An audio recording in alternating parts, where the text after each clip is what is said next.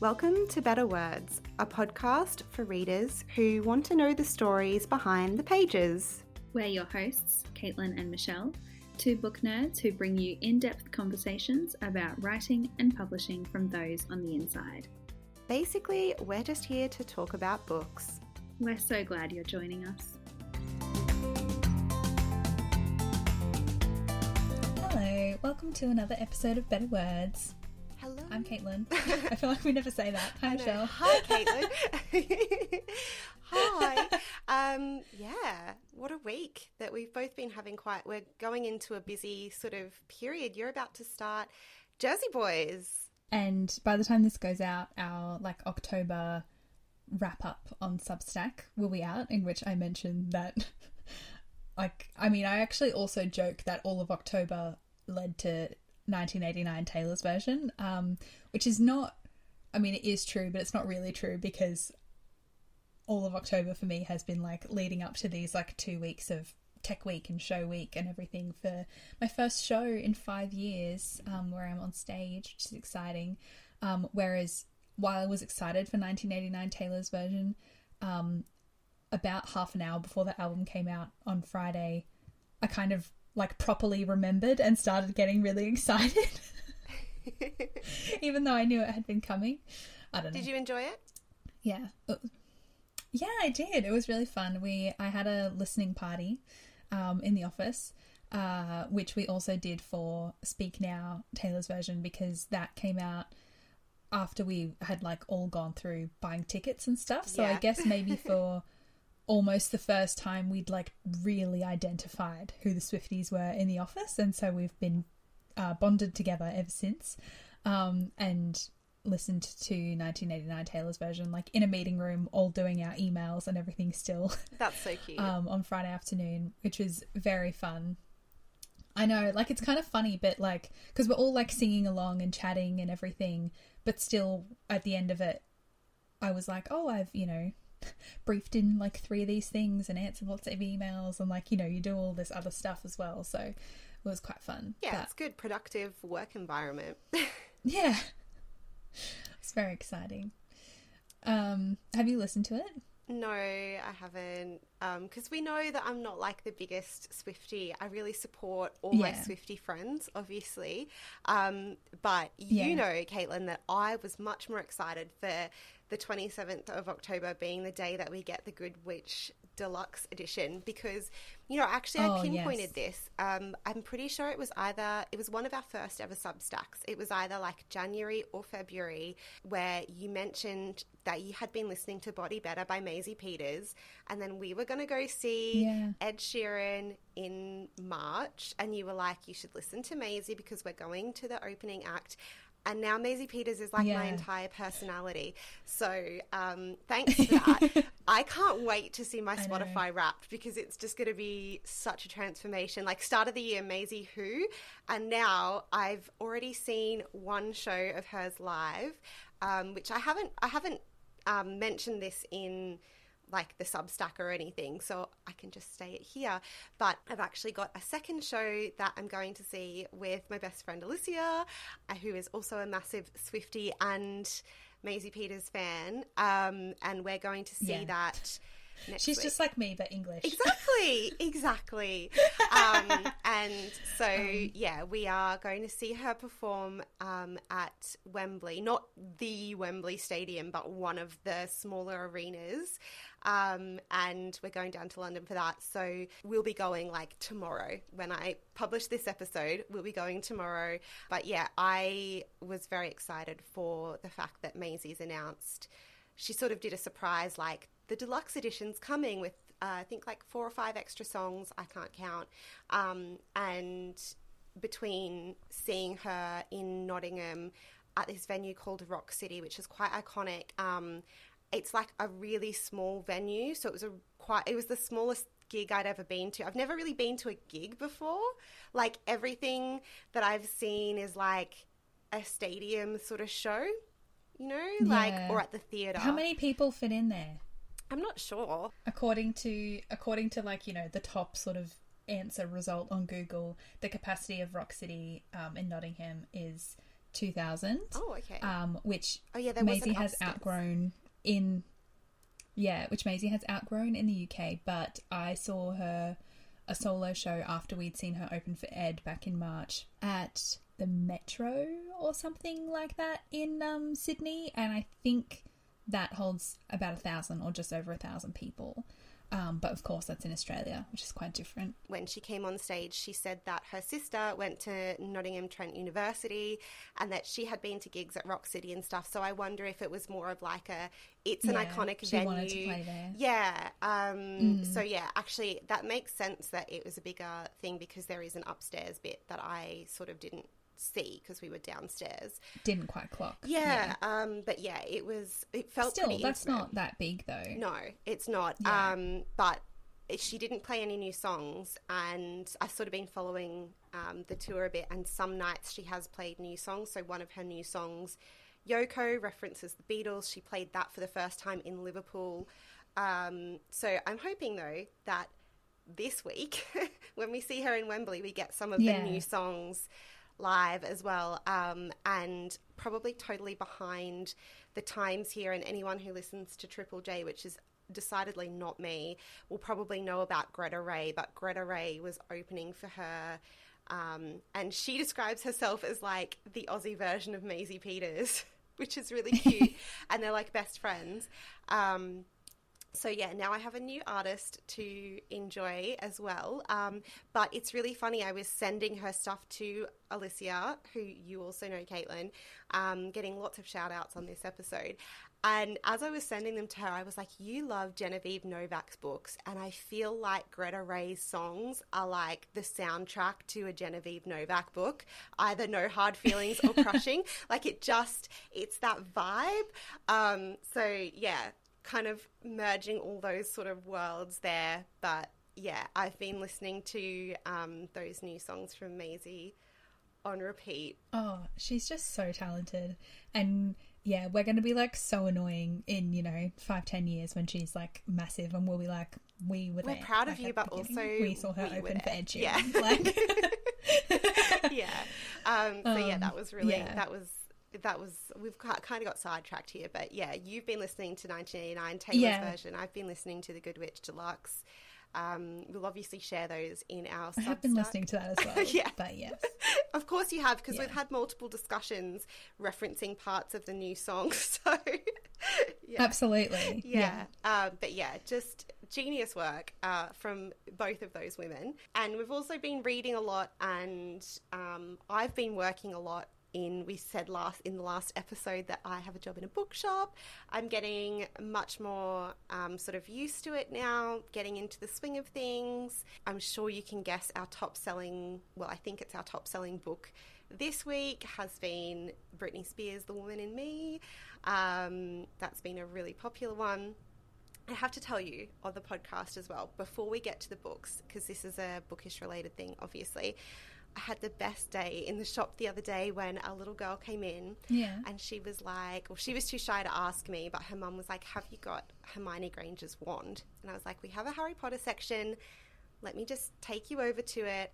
And we were looking and I was like, oh, it looks like we've only got Harry's wand. I'm so sorry. We can order you one in. And she was like, no, she wants it for Halloween, which is obviously gone by the time we're releasing this episode. And then I sort of moved and then could sort of see the box behind Harry's box. I just thought it was all Harry's, and it was Hermione's, and I like pulled it out and I was like, oh, we do have it. I'm so sorry. And her little face just like lit up. She was so excited. Aww. And I was like, oh my God, this is the best day of my life. I love this job. Ah! So yeah, that was really cute, and she's going to dress up as Hermione. Cute. So who is the best character? So yeah, it was so cute. Of course. Oh, that's so nice. Yeah, it was so sweet. Helping children's dreams come true. In some small way, yes. Anyway, maybe we should actually talk to about the books now, 10 minutes in to this intro. Sorry, everyone, for those ramblings, but I will also link our latest Substack wrap-up if you want to kind of read more. I'm going to be talking about The Woman in Me. If you like that rambling, there's more of There's it. more of it. Where this has come from. Linked in the show notes. And obviously we put that out every single month.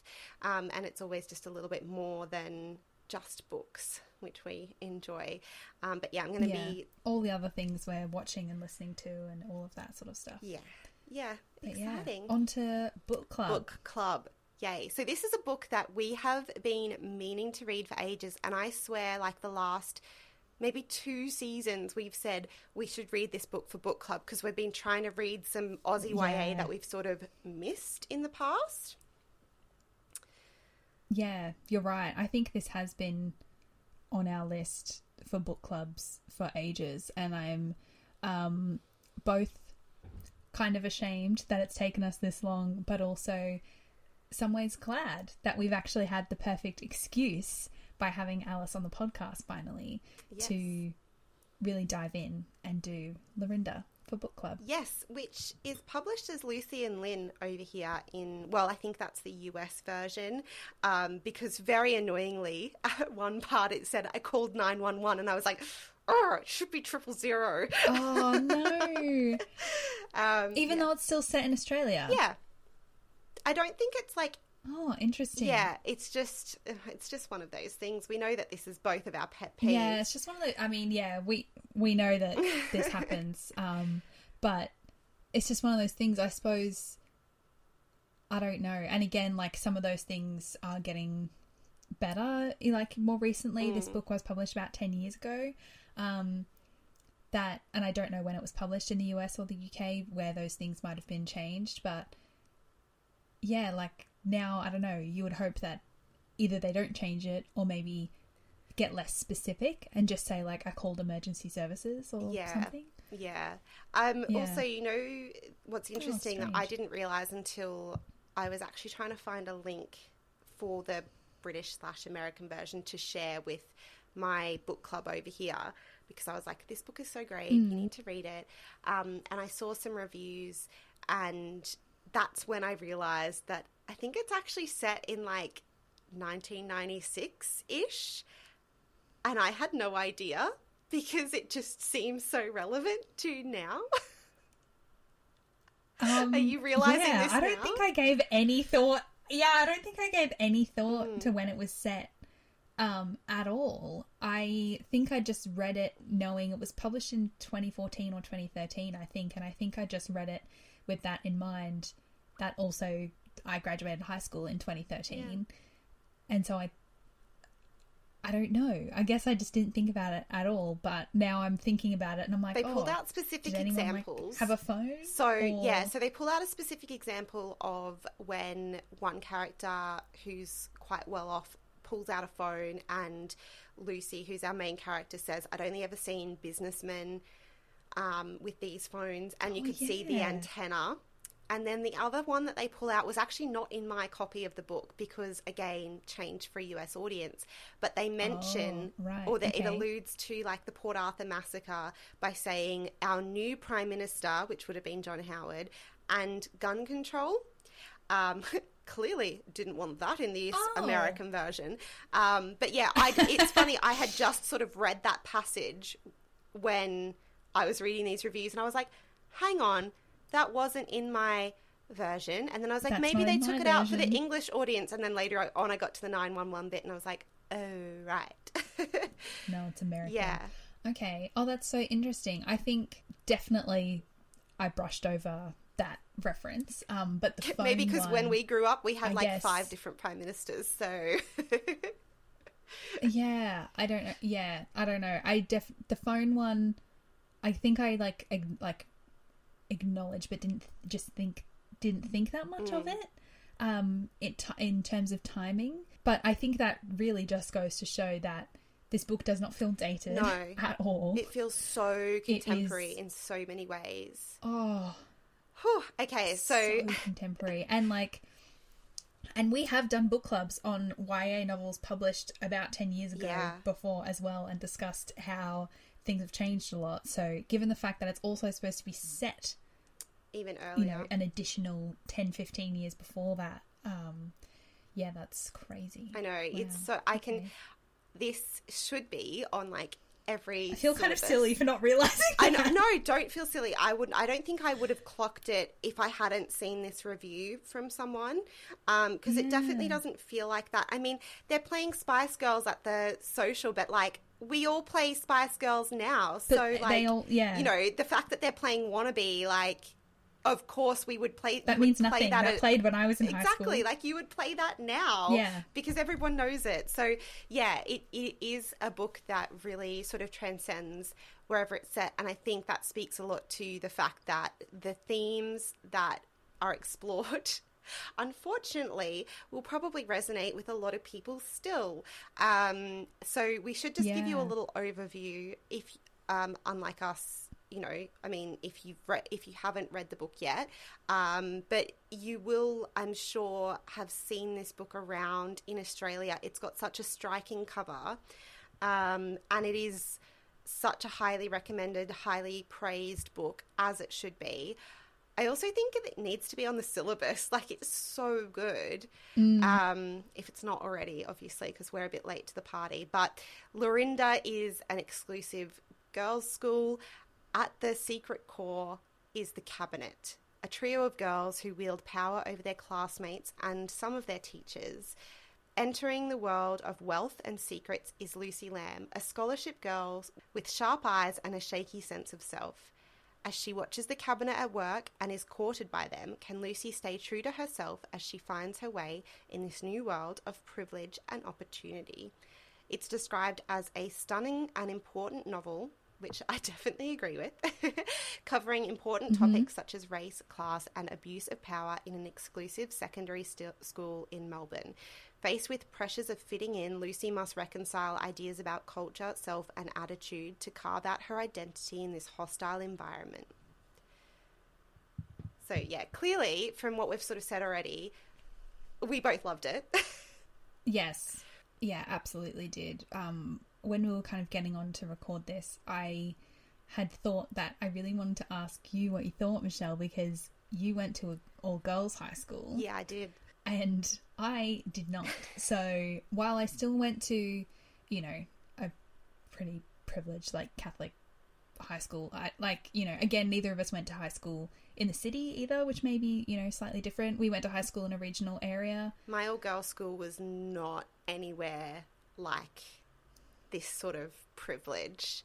Like, it really was not. And I mean, I definitely agree with sort of some of the themes of, at one point towards the end, one of the male teachers talks about the fact that, like, boys that he went to school with would sort of have fights and sort of forget about things, and girls can be a little bit more sneaky, I guess.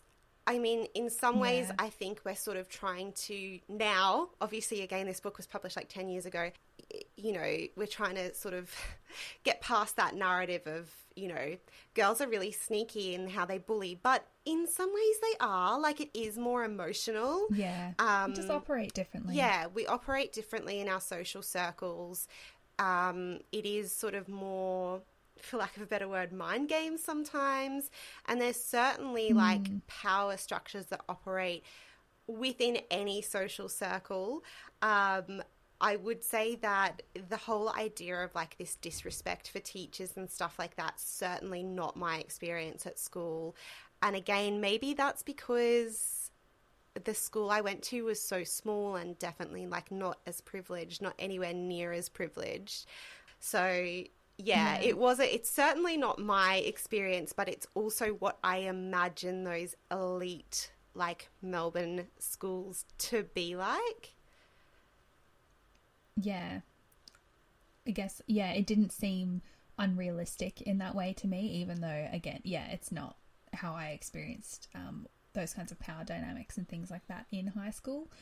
But the things that were incredibly realistic that sort of just really struck me, a bit of like any teenage girl with like any male teacher that seems, you know, young at all. Yes. I think everyone has had those experiences. Yeah. And even like some of the comments and internal thoughts and everything that Lucy's having, that's like, you know, your uniform is so new and it gives you away. And in a lot of cases, people have that when they're in like year 7 or year 8, whatever the first year of high school is. And suddenly you get there and all of the older girls, like, their uniforms just fit them better, and they've rolled them and they're wearing their socks differently, or like all these like tiny little nuanced things that you just look back at photos of yourself, you know, on your first day of high school and you're like, oh my God, my skirt is like below my knees. Disgusting. You know, I think there are all of these things about being a teenage girl in a school, you know, with everyone else, like, oh, there's just so many little tiny things like that.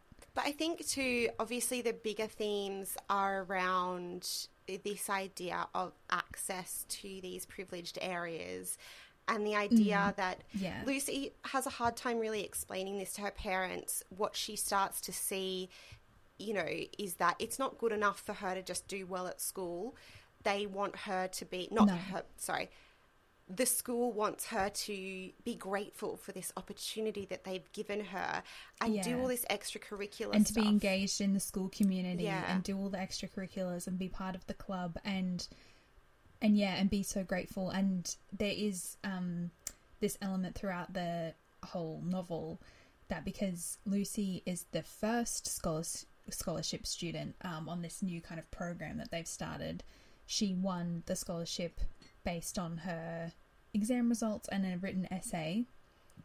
And there's a few different instances where they ask her to like speak at assemblies or at conferences and things like this, and this poster child kind of thing keeps coming up, and she doesn't know what to do with that and how to present herself, or if she should present herself. It's the idea of like the good immigrant, the grateful immigrant, those sorts of things is something that and molding perfectly to what they believe a Lorinda girl should be, which is like the girls in the cabinet. Yeah, and also I think the scenes that sort of stay with me most are then the scenes where we understand more about the girls in the cabinet and their mothers. So their mothers were Lorinda girls as well, and they're all friends from school.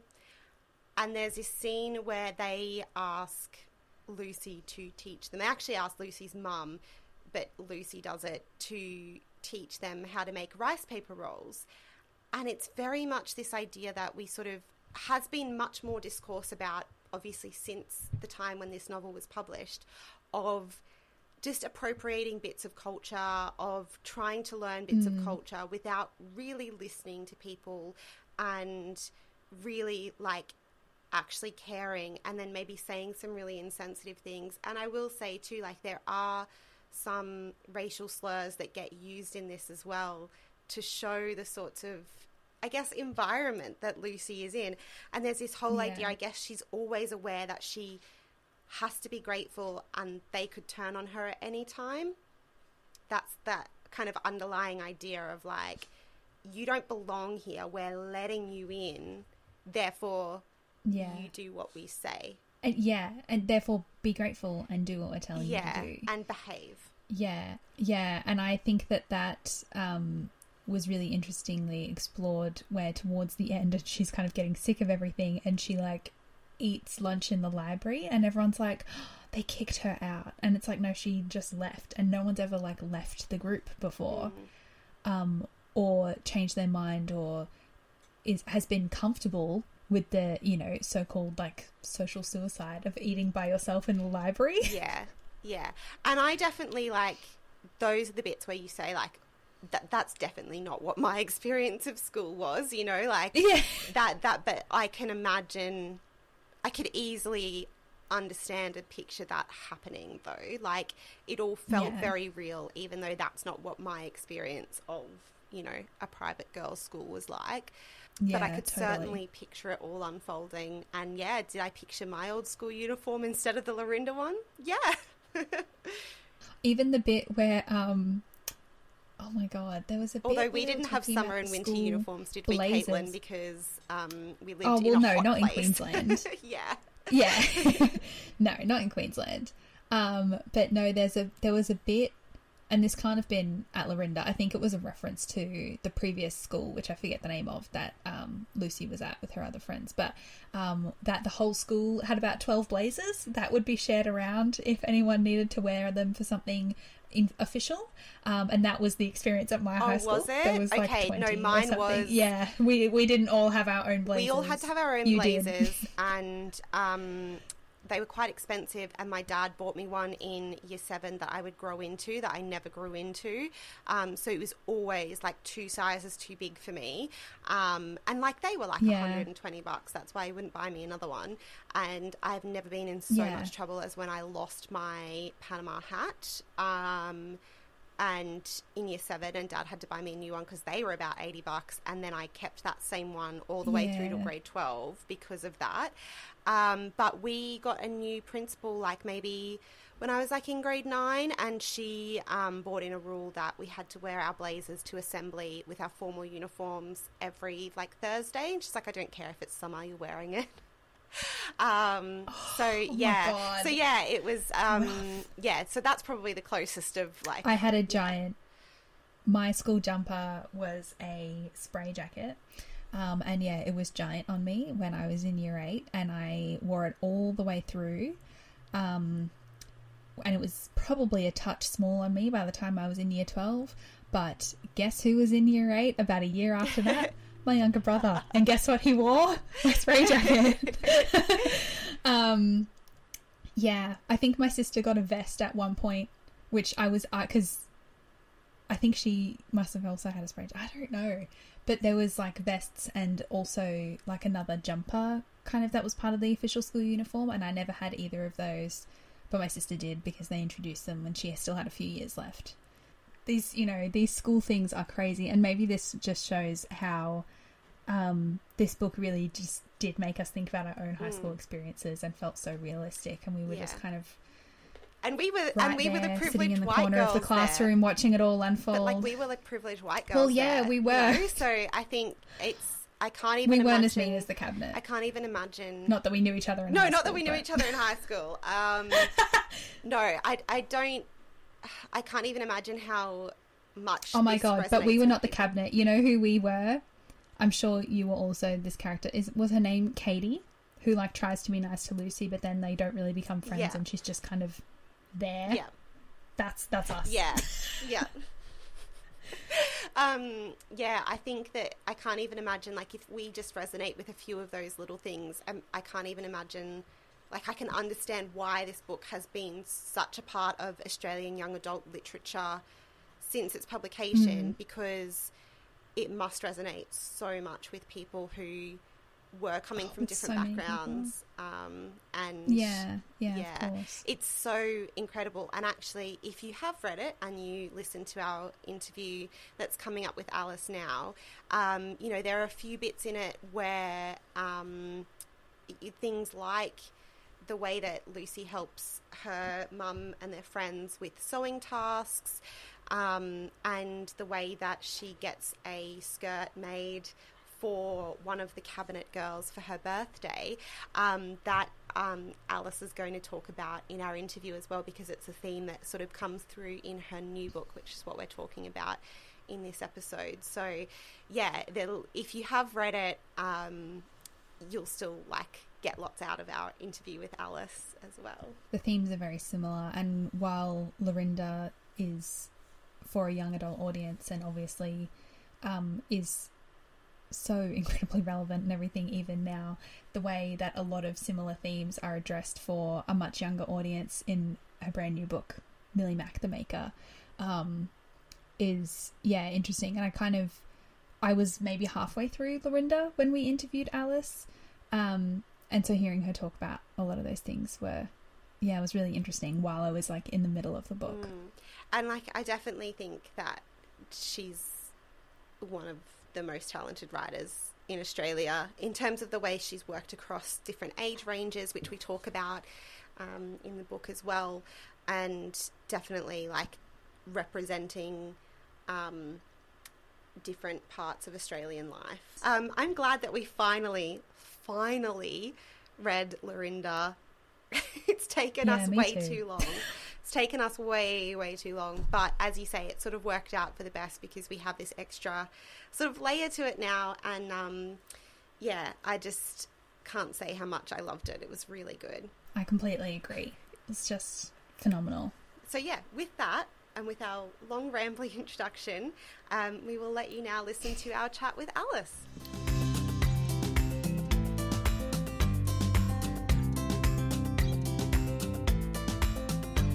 Our guest today is a best-selling author of memoirs, young adult, children's and adult fiction. She's published the memoirs Unpolished Gem and Her Father's Daughter and the essay collection Close to Home. And she's also edited anthologies Growing Up Asian in Australia and My First Lesson. Her debut novel, Lorinda, won the Ethel Turner Prize in the 2016 New South Wales Premier's Literary Awards and has been adapted into a successful play. Her second novel, 100 Days, was shortlisted for the 2022 Miles Franklin Award and has been optioned for a film. She's the author of children's books, including the middle grade novel that we are talking about today, Millie Mack the Maker. And our guest was also awarded an Order of Australia Medal for services to literature in 2022, so we have a lot to talk about. Welcome to the podcast today, Alice Pung.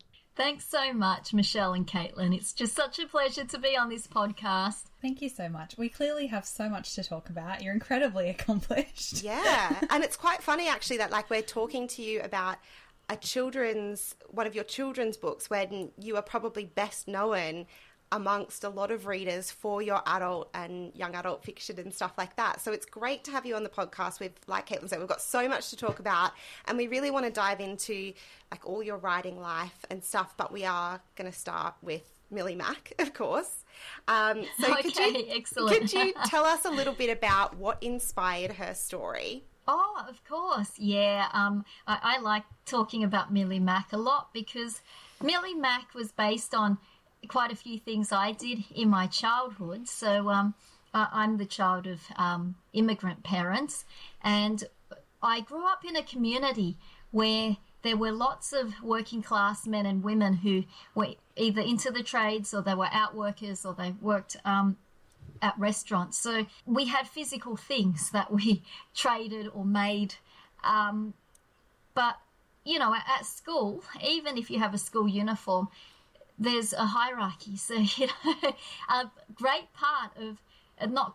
large part of growing up and even being a child is wanting the cool, what they call swag now, the cool stuff that other people have. Yeah. And I don't think many books explore that much because many books want to teach a lesson about anti-materialism and, the natural world and going out.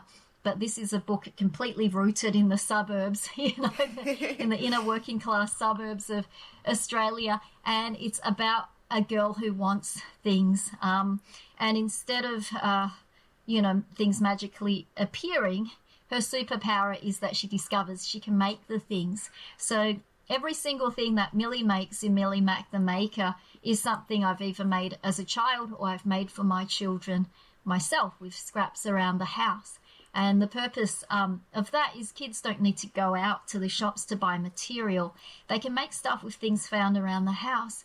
But the other criteria I had was that, in play school you have cardboard boxes and egg cartons, and that's quite creative. Yeah. I wanted them to make things that were two things, beautiful and enduring, because kids are completely capable of making these things. If you go to countries other than the first world, kids are making our Happy Meal toys. Kids are embroidering clothes that we wear as adults. So, my grandmother's job as a 4-year-old, this is a 4-year-old, when British colonialism was at its peak and they really were into what they call chinoiserie, was embroidering things for the British. So kids are quite capable of making beautiful and useful things. So that's what Millie Mack is about. Yeah, it actually is such a nice message as well. I know you said some things these days are probably focused on not wanting to consume and stuff like that, but it is a natural part of wanting to fit in, and whether we like it or not, even as adults, it is a natural, you can have this mind where you're like, I don't need to buy the latest thing, but there's still part of you that's like, but I want it so bad, I want to fit in.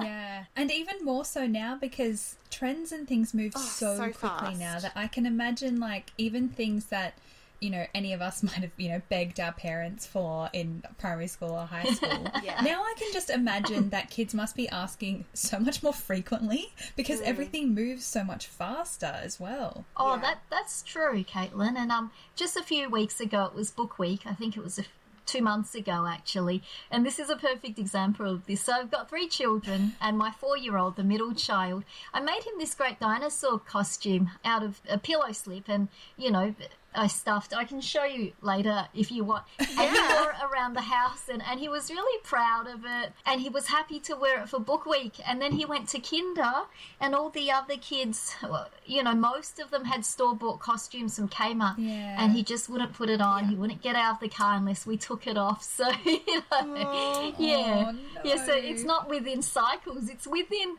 15 minutes of a ride. It's so funny, isn't it? And it doesn't matter, like, the lessons that you want to teach them.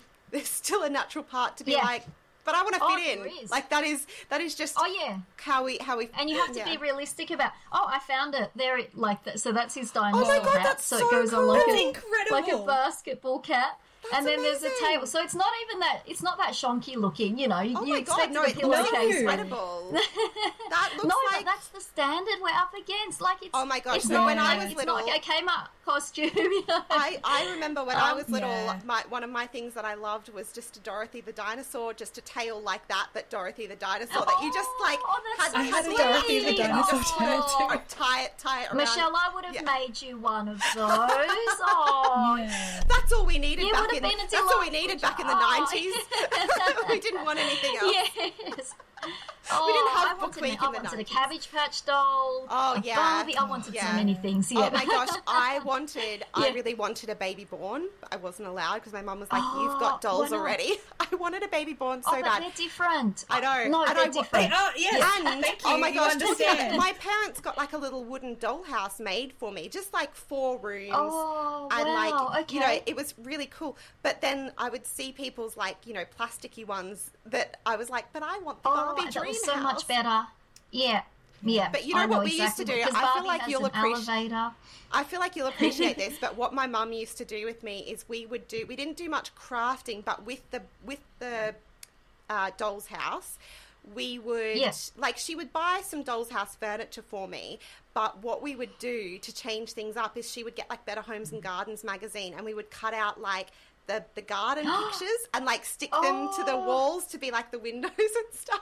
Oh, So yeah, beautiful. it's like a cute little thing I remember doing as a kid. But yeah, I loved the idea of like, especially when the book starts, like Millie starts having those things of like, oh, I'm just going to save this thing from the pizza box because that could be something for our project. And you know, there's a really beautiful element in the book that you explore of the idea of being able to do that with, you know, your parent or your grandparent or your guardian, like the idea of them being a bonding experience as well, which I really, really appreciated and really liked. Like, that it's not just going out and buying something, but you are spending this time together, making together. I loved that. Oh, thanks so much. Yeah, and when you go out to buy perhaps a kit where you make pom-poms or make soaps, it's finite. It's 3 soaps or it's 1 animal made of pom-poms. And so it's not really a new skill. You have to buy another kit to make another project. You're not really learning a skill. You are working within the literal parameters of a box. So that's... I really wanted Millie to use her creativity and her resourcefulness to invent new things out of old things. So that was the heartbeat of the story. I was going to say something that you mentioned just before, that this is inspired very much by your own thing and your own experiences growing up. I did read an interview you'd done a few years ago, like not about this book at all, but where you talked specifically about the thing that happens in this book, which is where people working in factories would bring home like the labels and stuff, so you could sort of make clothes and stuff that had like the labels. This is so bad. The fake sports girl. Yeah.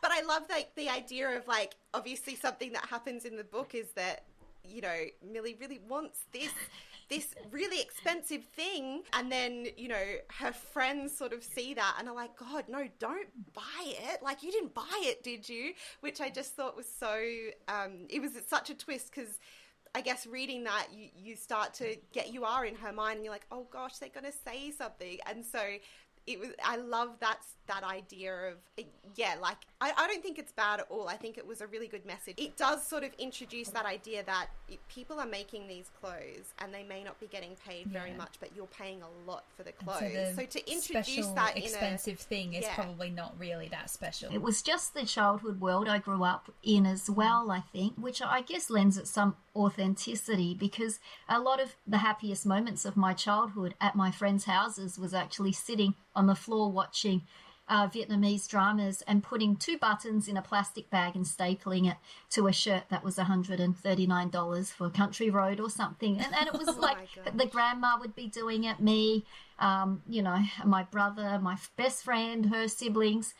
And no one saw it as child exploitation, which it probably was, to get that batch of clothing out to the you know, the contractor in time you needed the whole family to help. My parents certainly didn't see it. They just thought I was spending time at my friend's house. They never demanded money for it, because those people were getting exploited themselves.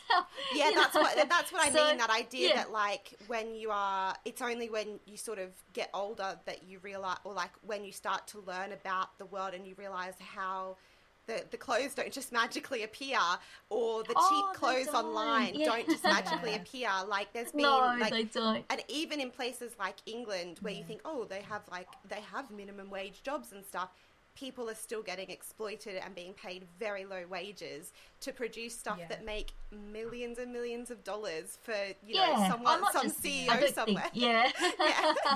I'm sure and it's not still just the super cheap fast fashion either. Like, it's everything. It's everything. Yeah, but I think I love the way you sort of approach that gently in the novel for a younger reader, to sort of get them understanding that and to get them thinking about that. And like you said, that was just your experience.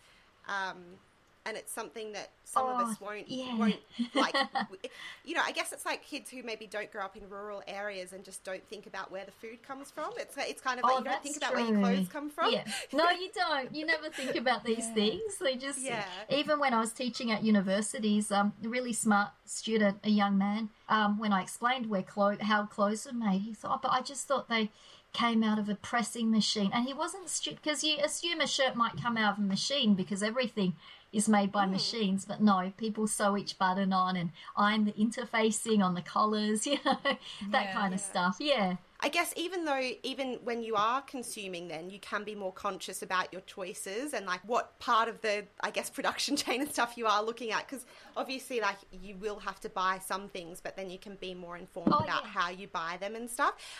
But I think something else that was really interesting to me about the book as well, something that sort of stuck out to me, there's obviously a scene at the start where Millie and her grandmother are like looking at hard rubbish, and it's like their little treasure hunting activity.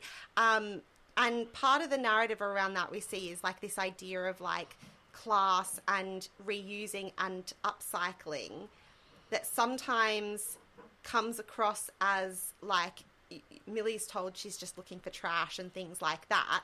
But then in other parts of society and stuff, we look at upcycling and we put a big price tag on it, or it's seen as this really like the idea of being eco-conscious and buying things or upcycling things that are eco-friendly can also have a big consumerism price tag and stuff, and it's just really interesting. It's a privilege, isn't it, to upcycle? Yeah, from Millie's two grandmothers and the different views they share on that particular issue. Yeah, I had a grandmother like Millie's who she was very dignified. As I mentioned, she was embroidering by the age of 4 or 5, and she we'd never go to the tip, but I can imagine if we did go to the tip, like some of my friends at school did, to collect things, you know, she would make us dress up so that people would know we were donating and not taking. And so one of Millie's grandmothers, her Chinese one, not her Scottish one, is really against picking up hard rubbish or doing it. You know, it's a shameful thing. She might do it, but she's ashamed of it, whereas Millie's other grandmother, who's Scottish, it's not a big deal. There's not a stigma attached to it. And I do think, like, in some ways we are sort of, you know, a lot of places, like there's one in our hometown where, like, they've turned part of the tip area into like a little shop and stuff, and they make it this idea of like you can get things and stuff, and it's not trash. The tip shop. And it's something that has evolved as people have become more conscious of the effects of landfill and stuff. But there's still, I guess, there's a class element there of like when you upcycle some, you know, antique piece of furniture versus getting something from the tip. Like there's still, it's interesting to see that with even when you think about like going to op shops and stuff like that, and it's like, oh, like to go like for fun and see what you can find vintage stuff versus to find stuff. It depends on your community, how big or how small it is. If it's a small community, you would be so ashamed if you were wearing the jumper that one of your friends donated, you know, or if you were taking the dollhouse that someone would recognise at your school. So it's really complex, isn't it? Things like that. Yeah, and they're no less complex just because you're a child as well. Yeah, and as we sort of said, like the way you explore it in the book is really good. Like we're sort of picking apart these issues as adults and talking about them, but it doesn't feel like that when you're reading the book. It's enjoyable. Yes, obviously, this book is intended for a much younger reader, but we really enjoyed it. Yeah, we love talking about these things as well. And as you say as well, like everything that Millie makes in the book, readers can make as well, which I love. It's so fun and so interactive, and I really hope a lot of people have been making the things. And I loved Millie, and I love the quote on the front of the book from Rebecca Lim. It says, she's a girl for our times, and I just love that because she did kind of remind me in, you know, the family and like doing things in her little adventures. She did kind of remind me of Millie Molly Mandy, who I loved, and I went as Book Week when I was 5. My grandma made me a Millie Molly Mandy dress that was like, you know, her candy stripe dress. And yeah, it just, you know, those kind of classic stories, I suppose, that we read about, like a little girl and her community and her family, and I loved it. Oh, thanks, Kayla. I was also incredibly lucky to be to have Cheryl illustrate this book and to illustrate the series, because we have very much similar visions for the characters. So I never got with her and had a big long chat about this book. I just knew she would be my illustrator. I was really honoured she accepted, and she just knew what the characters would be like from reading the manuscript. And it's quite special that she's made this book have a sort of vintage feel to it, because, you know, some of the themes and some of the things that you do are timeless, aren't they? Yeah. Well, I know. I mean, we've been talking about all of these experiences that we've all had, and we're, and we're not probably children. Different generations, and our parents are as well. You know, even different cultures, different states we come from. There's so many universal. The baby Bjorn, for instance, preferring the plastic over the wooden bespoke dollhouse, and children's preferences are. There's a class snobbery about it. You have to be quite privileged to be able to only let your kids play with wooden toys or to shun the plastic Barbie, whereas for some people the $29.95 Barbie is the annual goal to save up towards that, you know, and you keep the box and you keep the plastic cable ties, and I've still got mine. Oh, it's just nuts. Mine were like in perfect condition. Like I wanted to, you know, like I would never mess their hair up. I don't think I ever had a new Barbie. Like I only had ones that my aunts had. Yeah, I know exactly how it feels. And I only ever got like new ones when, so my dad used to have a pie van, and he would go around and like sell pies to people. But when, so we have an army base in our town, and every year or every couple of years, they have big army exercises, like army training exercises. They do them with Singapore Army, and every couple of years they do them with the American Army, and the American Army are big tippers. And Dad's thing was he would always give me the tips, and sometimes I'd be in the car, like on my school holidays, I'd have to spend the day in the pie van with him. So some people would give tips because they knew that they like knew me and stuff. But the Americans, oh my God, I don't even think he let me keep all the tips, but I definitely saved enough to get like a $40 Barbie or something, and I was just like over the moon, so you know, special. like. And it's even more.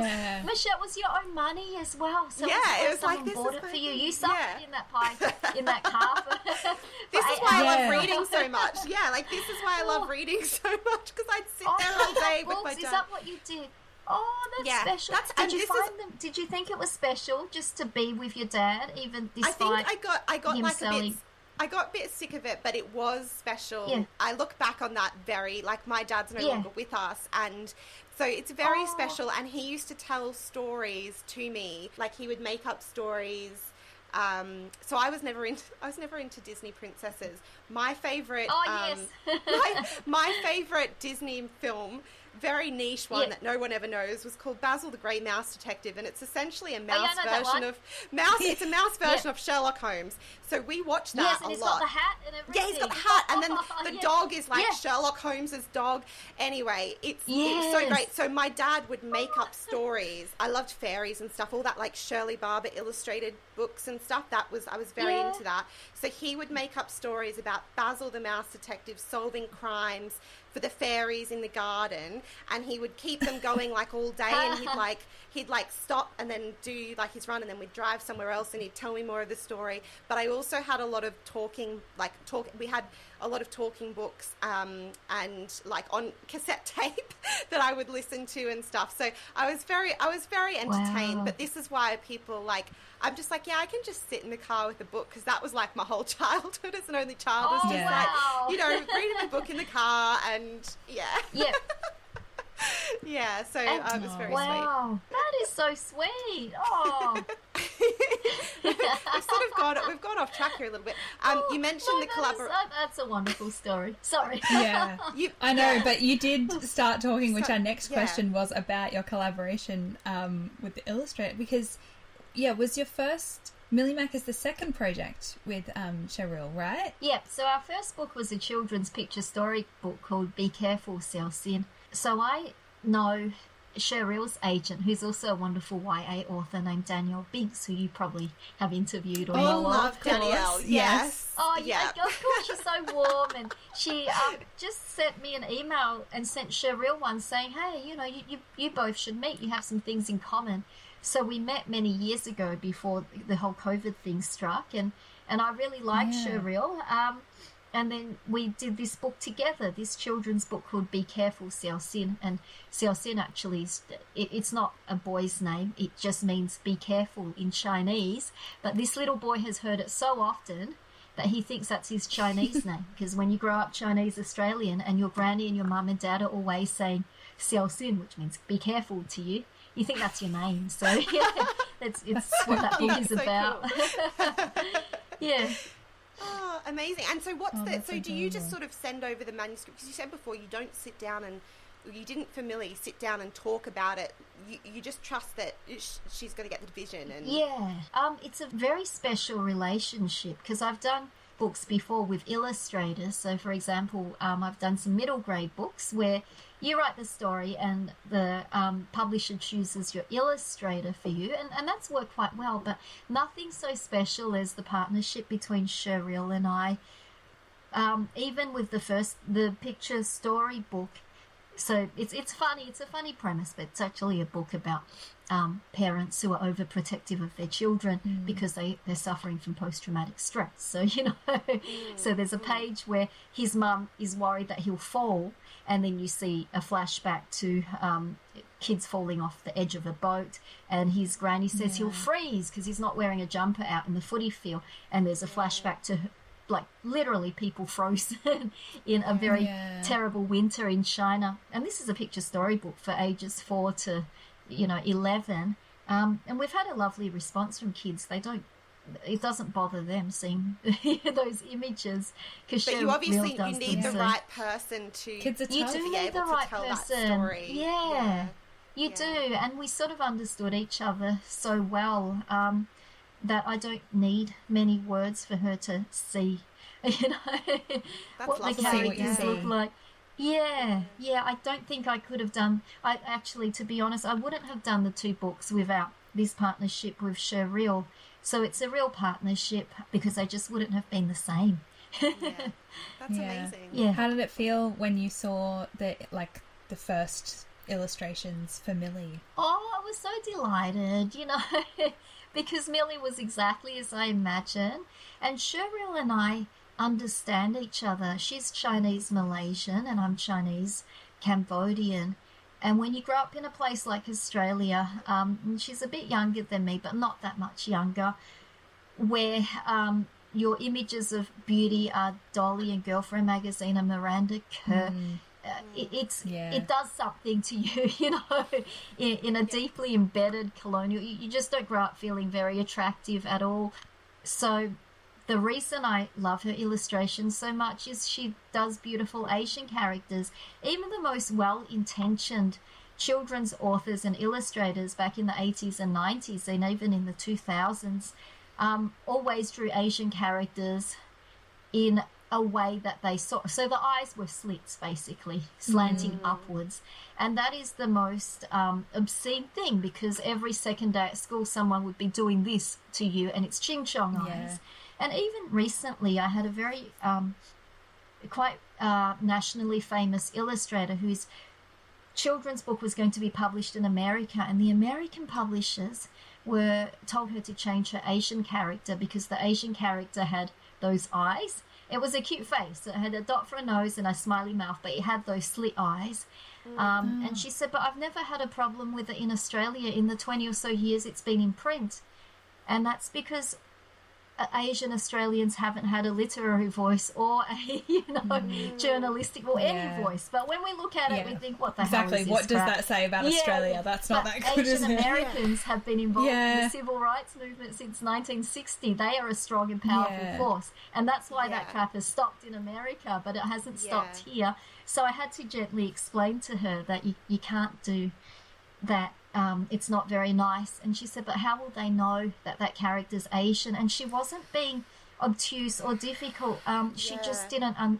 She was a kind person and friend. And I said, they'll just know you, the skin colours, tan. And even if they don't, you've put a triangle hat on your character, like what they... It's like they'll still know. It's okay. I've never seen an Asian with a triangle hat. It's... My gosh. Except for the peasants, crazy, in Vietnam, seriously.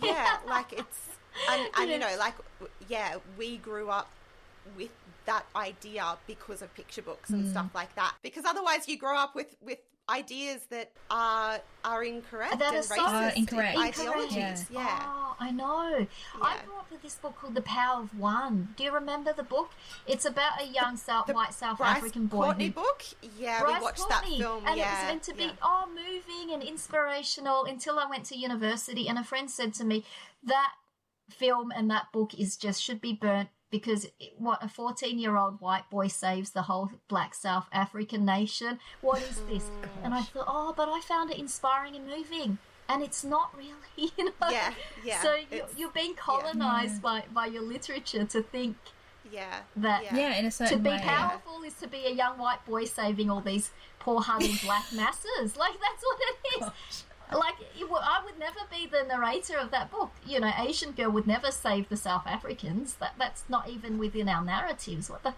And I think that's the thing, isn't it? It's like, we do have to acknowledge that we all have biases and stuff that we carry, no matter what. And like Caitlin and I said, like, the area we grew up was quite sheltered and I guess quite privileged in a lot of ways.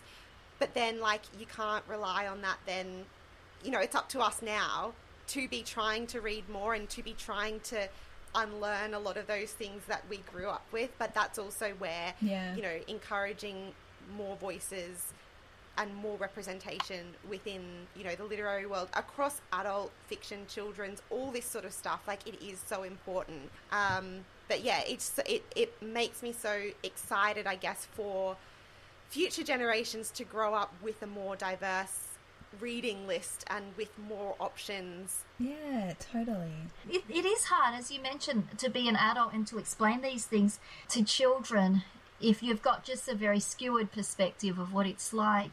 And I guess that's why in Millie Mac, some of the adults are not not that nice. So, for example, there's a teacher named Mrs. Muscat who, I'm not sure, but most of us I've talked to have had really bad experience in primary school with that one teacher who didn't like us, and you take it really personally.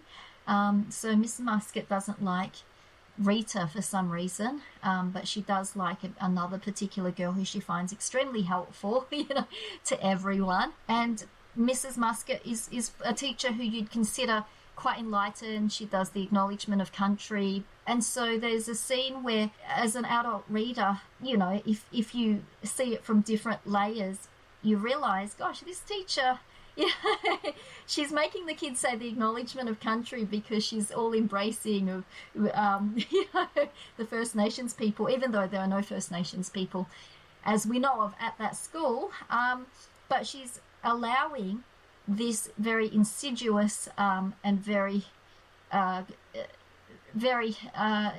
underhanded bullying of this poor Sikh student to go on, only because it's a culture she doesn't understand that well. Yeah. It's even more important, I think, for all of these things to be explored and discussed in books for children and books for teenagers and in YA and everything, because this is when you're, learning about the world and figuring out your own opinions and figuring out all of these things, and it's just so important. Yeah. Oh, it's so important, Caitlin. Yeah.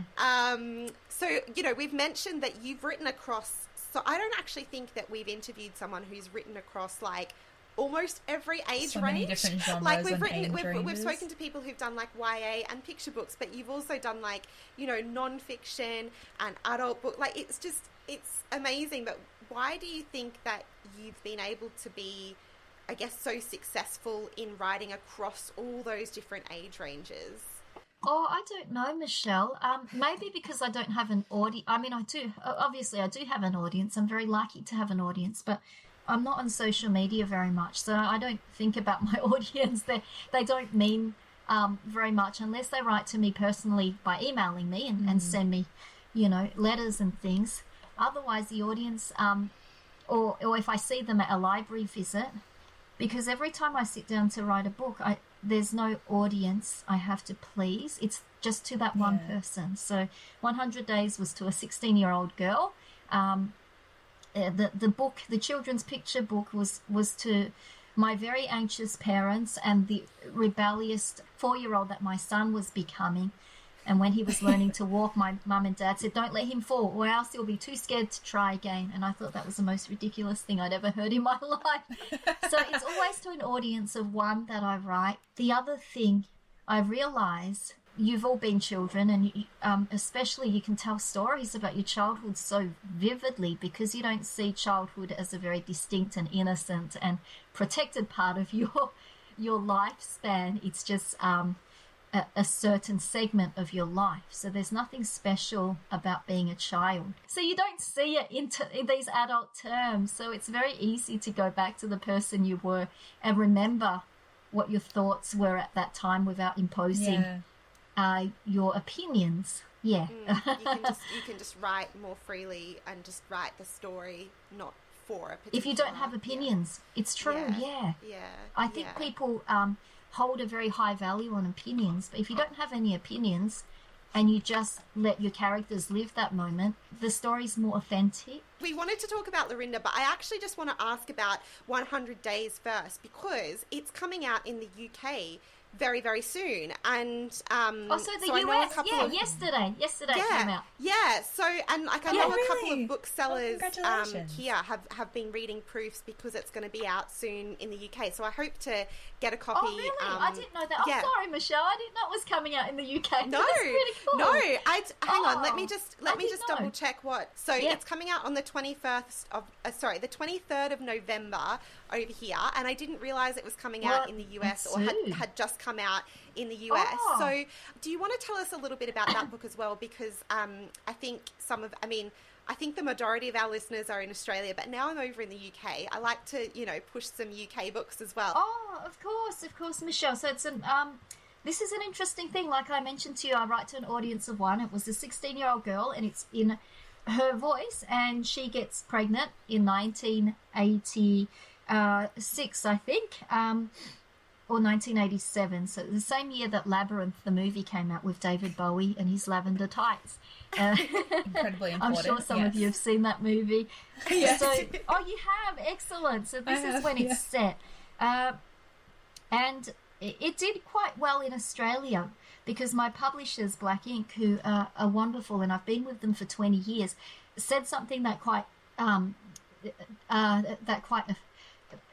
irked me off initially. They said, we're going to publish this as an adult book.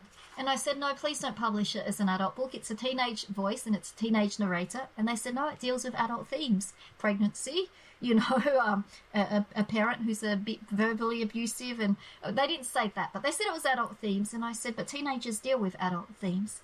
But the reason they wanted to market it as an adult book, I think, was because I already had a young adult audience, a very big and strong one. I had an adult audience with my non-fiction, but I had never had a novel out for adults. So they wanted this to be my first adult novel. And as a writer who has done quite well with YA, I thought, if it comes out as an adult book, people are going to think it's too juvenile for adults, and I won't win any YA prizes for this one. And I reckon it's a pretty good YA book. And the year rolled by and all the YA prizes passed me by, and I was like, I told you so, publishers. Yeah. So I just thought, that ship has sailed. But then the Miles Franklin nominated it, and it was the one of I think the top 5 that year. So I thought, oh wow, okay, I've got a Miles Franklin shortlisting. I feel quite this is an adult. Pretty happy with that. Yeah. But there is no distinction between an adult, child, or teenager's voice for me in my head. I hope that makes sense. Yeah. Oh, it does. Yeah. We were talking about this, and in fact... Oh, we talk about this all the time. Oh, okay.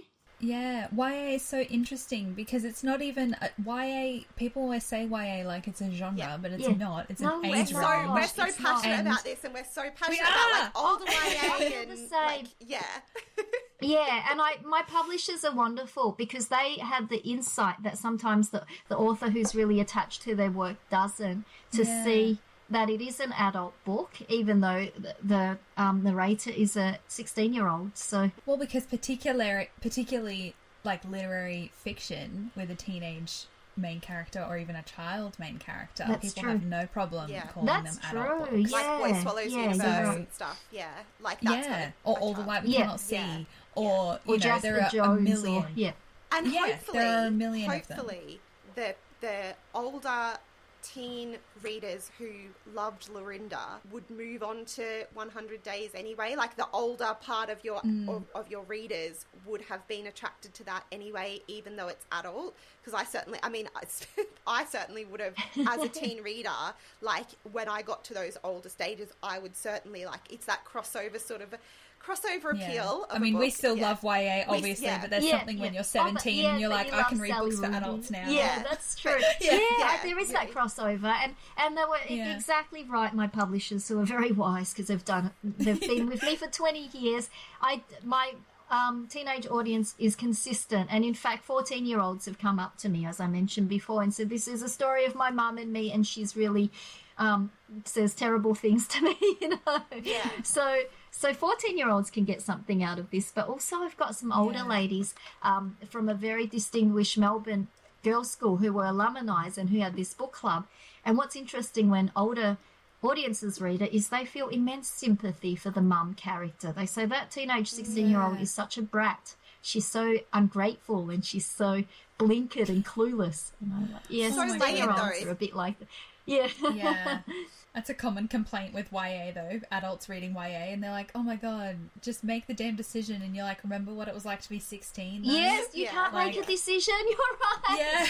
And you're anxious, and But see, that's the thing about a book like that, is that you can read it, and I'm sure that people might read it when they're younger, and maybe they revisit it a few years later, and their opinions change and stuff. And I think that's sometimes the great thing about revisiting books that you've loved when you're younger with fresh perspective, because sometimes the way that you enjoy a book or what you think about a book totally depends on where you're at in your life. So maybe you've had children then, and then you think, oh gosh, I really resonate with the mum character now. Yes. You just never know. Yeah, totally. And if we could just briefly touch on Lorinda. Like, we've mentioned Lorinda a lot, and as I say, that's probably, I guess it's such a distinctive cover in my mind. Whenever I see your name, I think of that cover. I picture it. But yeah. obviously, like, it's spawned so many things. I guess you had like the short story collection that sort of went with it of other people's experiences, and now it's been made into a play as well.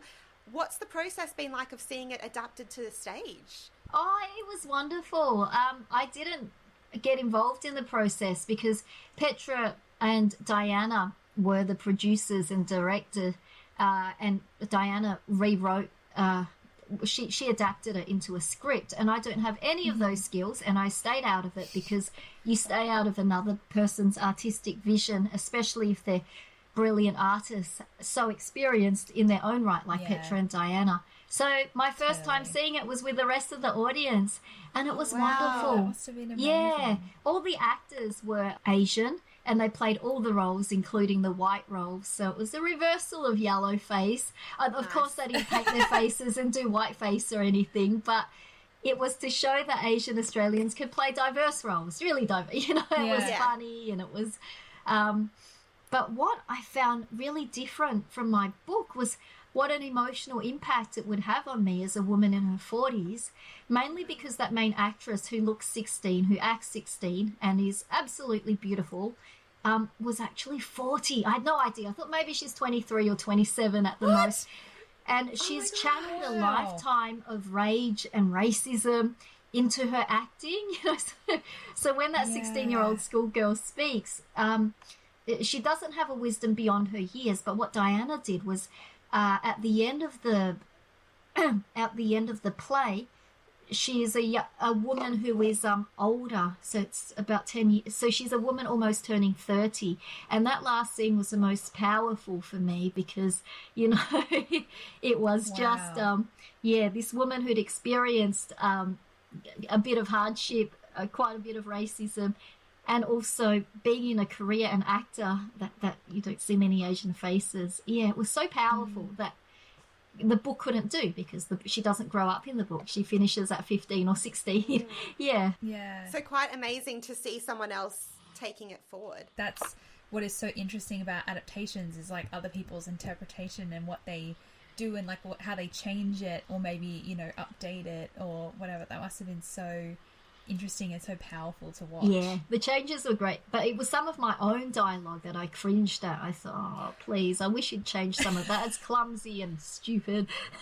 I think but that's always the way, isn't it, when you revisit old stuff, that even if you were super proud of it at the time, I think you just, in a creative sense, like you will, because actually doing the work and, you know, writing multiple books, you will improve. So naturally, when you look back, you're like, oh, I could have done that like a little bit better, or like if I was doing that again, true, like I would just, you know. And that's just the nature of art. And that's sometimes the thing, you can't go back and fix a book either. Like, it's done. It's done.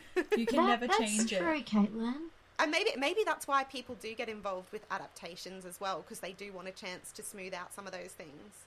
Yeah, but it's always often it ends badly. And I love the idea. I love the idea of it stories. being something that you get to then see for the first time as an audience member. I like that too. Yeah, that must have just been amazing and emotional. Did you think, oh my gosh, I can't believe that this is the story that I wrote? Yeah, I did because it was really excellent, and it was probably Diana and Petra's doing, which made it so excellent for the stage. I don't have those skills, you know. I probably would have made it worse, and the actors would have been anxious, and they told me afterwards that they were really grateful I didn't come for rehearsals. At first they were worried that maybe I was offended, but I just didn't want to interfere and just want to leave them to or work make their judgments. Or see something that wasn't quite finished and put my 2 cents in. So I left it. That's really nice. Gosh. I mean, that's the thing, isn't it, with adaptations? It's like, you know, whether it's a stage play or a TV show or a movie, there's such a different medium to a book. It really is a completely different set of skills that most authors don't have, which is fair enough because they have the author skills. Unless, like some of our guests this season, they were previously doing screenplays and are very, very good at doing that, and then Yeah. Yeah. So like in that case, but Yeah. in that case, so that's Janice Hallett. In that case, she was telling us in the interview as well that, you know, she's treating the adaptation in a different way to the book. It's like, it's almost like a bit of a companion. It's told in a different way because you can't tell the same story in exactly the same way. They're two different formats. Okay. Because the format is different. Yeah. Yeah, it's true. Fascinating. So It's like- interesting. The Harry Potter and the Half-Blood. Sorry, Harry Potter and where he grows up. Oh, yes. Yeah. Did you see that one? Yeah, The stage play? Cursed First Child. You saw Have it, didn't you- you, Caitlin? It's so different, I've seen it, isn't yeah. it? I really liked Yeah, it. Did it's- you like it? I loved it. I Me love, too, yeah. like theatre and musicals and things, and seeing it on stage with like the way that, obviously, you know, picturing it when you're reading those books or you know, special effects and CGI and things in movies is amazing, but the theatre magic they it was pulled off with magic, that show wasn't it? was incredible. I It definitely was, need and to it had see emotional depth to it. It was beautiful. Yeah, Oh, it was so beautiful to watch. it was. It was amazing. Well, Yeah. we were going to ask you all about your journey to publishing, Alice, but I think we've run out of time because we've I talked think about we've been so many talking things. long enough. You might be So the we only. talked about such interesting things. You may be the only author that we haven't asked. How did you get your publishing deal? Actually, that's usually our key question, and we haven't asked you that. There's been too much other stuff to talk about. to talk about, though. Yeah, We'll have to have you back another time and we can go back again later. yeah. Yeah, that sounds lovely. But thank you for having me on. It's been such a fun evening. Oh, I'm so glad. It's been so delightful. Can you let us know, or let our listeners know where they can find you online, and you know, how they can get in touch with you if they want to talk to you? Oh, yeah, of course. I just have a website, which is alicepung.net. There's a fake website that's not mine, but it's alicepung.net. I have no idea why someone's masquerading as alicepung.com, but that's not me. And you'll find me quite That's easily very because strange. it's linked to the Wikipedia page, and you can contact me through the website, which goes straight to my email. Lovely. And sorry, I'm not on Instagram and things like that. Oh no. I just have 3 kids. That's okay. It's quite busy. You're And way too hectic. busy for that. That's They're too okay. busy Yeah. doing all their amazing book week costumes to, you know, be Yeah. on Oh, Instagram. that's fun. Yeah, it's too hard to do that Yeah. kind of stuff. Yeah. Well, Yeah. I really hope that next time as well they are happy to wear the costumes like once they get to school, Oh, I because don't care if they're Put a not. lot that of work costume into was They'll it. have to amazing make it though. themselves. Yeah. Oh, yeah. thanks, because I'm not going to buy them a Kmart costume. They'll make it themselves, or they'll have to wear whatever I Yeah. turn up with. That's a good idea. Yeah, that's a good idea. I love that. Yeah. We've had so much fun chatting to you. Thank you Oh, thank so you. much. Thank you. And yeah, Thank Millie you so Mac much, Caitlin. is out now. And Yes. if you're in the UK, 100 Days will be out in hardback in November, so you should definitely get it. Thank you so much for joining us.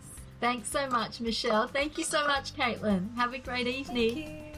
Thank you for listening to Better Words. You can chat to us on Instagram at BetterWordsPod, And follow me, Michelle, at Unfinished Bookshelf. and me, Caitlin, at Just a Bookish Babe. If you liked this episode, please share it with a book-loving friend and leave a rating or review.